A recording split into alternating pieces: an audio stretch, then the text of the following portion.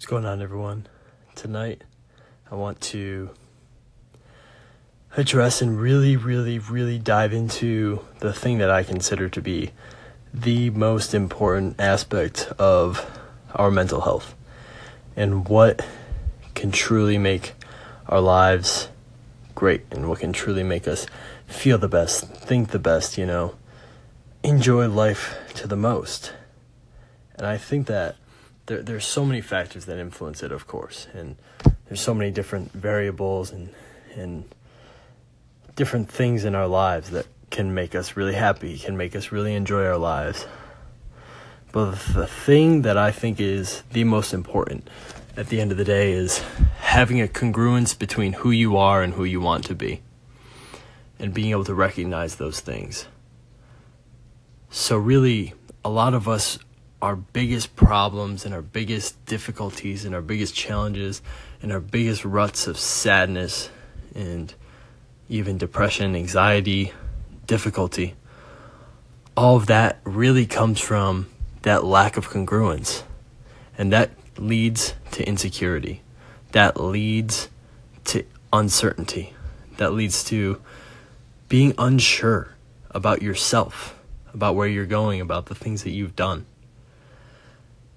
And it's so hard for a lot of us because we get into this part and this aspect of our lives and these moments in which we're not proud of the things that we've done. And we're not proud of the experiences that we've had. And we're not proud of how we've lived. We're not proud of certain things that we did on a Friday night or whatever, or a certain relationship we had, or how we treated someone.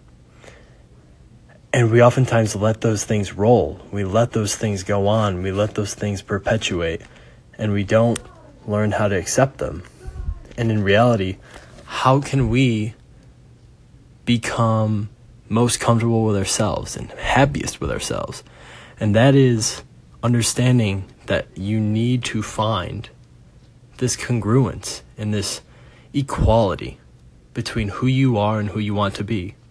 And sure, you'll make mistakes. Sure, there'll be moments where you don't do that. But learning how to commit to that and how to follow through on that. For so many people, it's so hard and it's so difficult because they just don't know how. They're like, oh, I want to be this person, but they just continuously and nonstop be who they are now and not who they want to be. And they never take mental notes of that. They never strongly commit to that. They never come back to review that, And that may be you. And that's okay. That's the thing that I really want to say is it's okay if it's you, if you're there.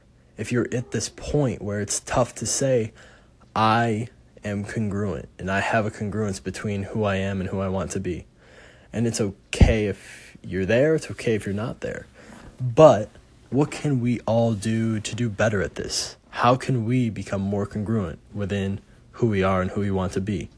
And the biggest thing that I've realized, and that a lot of people I know who have had to go through this process of really trying to become who they want to be, is write things down. Like when you have those negative thoughts and you're like, I'm having negative thoughts, I don't want to do that.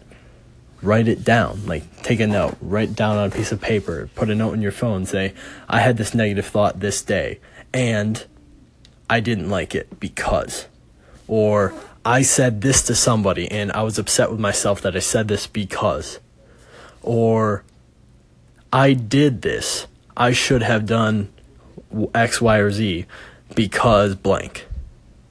And when you actually take the time to reflect on that and write that down and to say, okay, this is what I did wrong, that wasn't who I want to be, and if I did it this way or if I do this in the future, this is how I can get closer to who I want to be.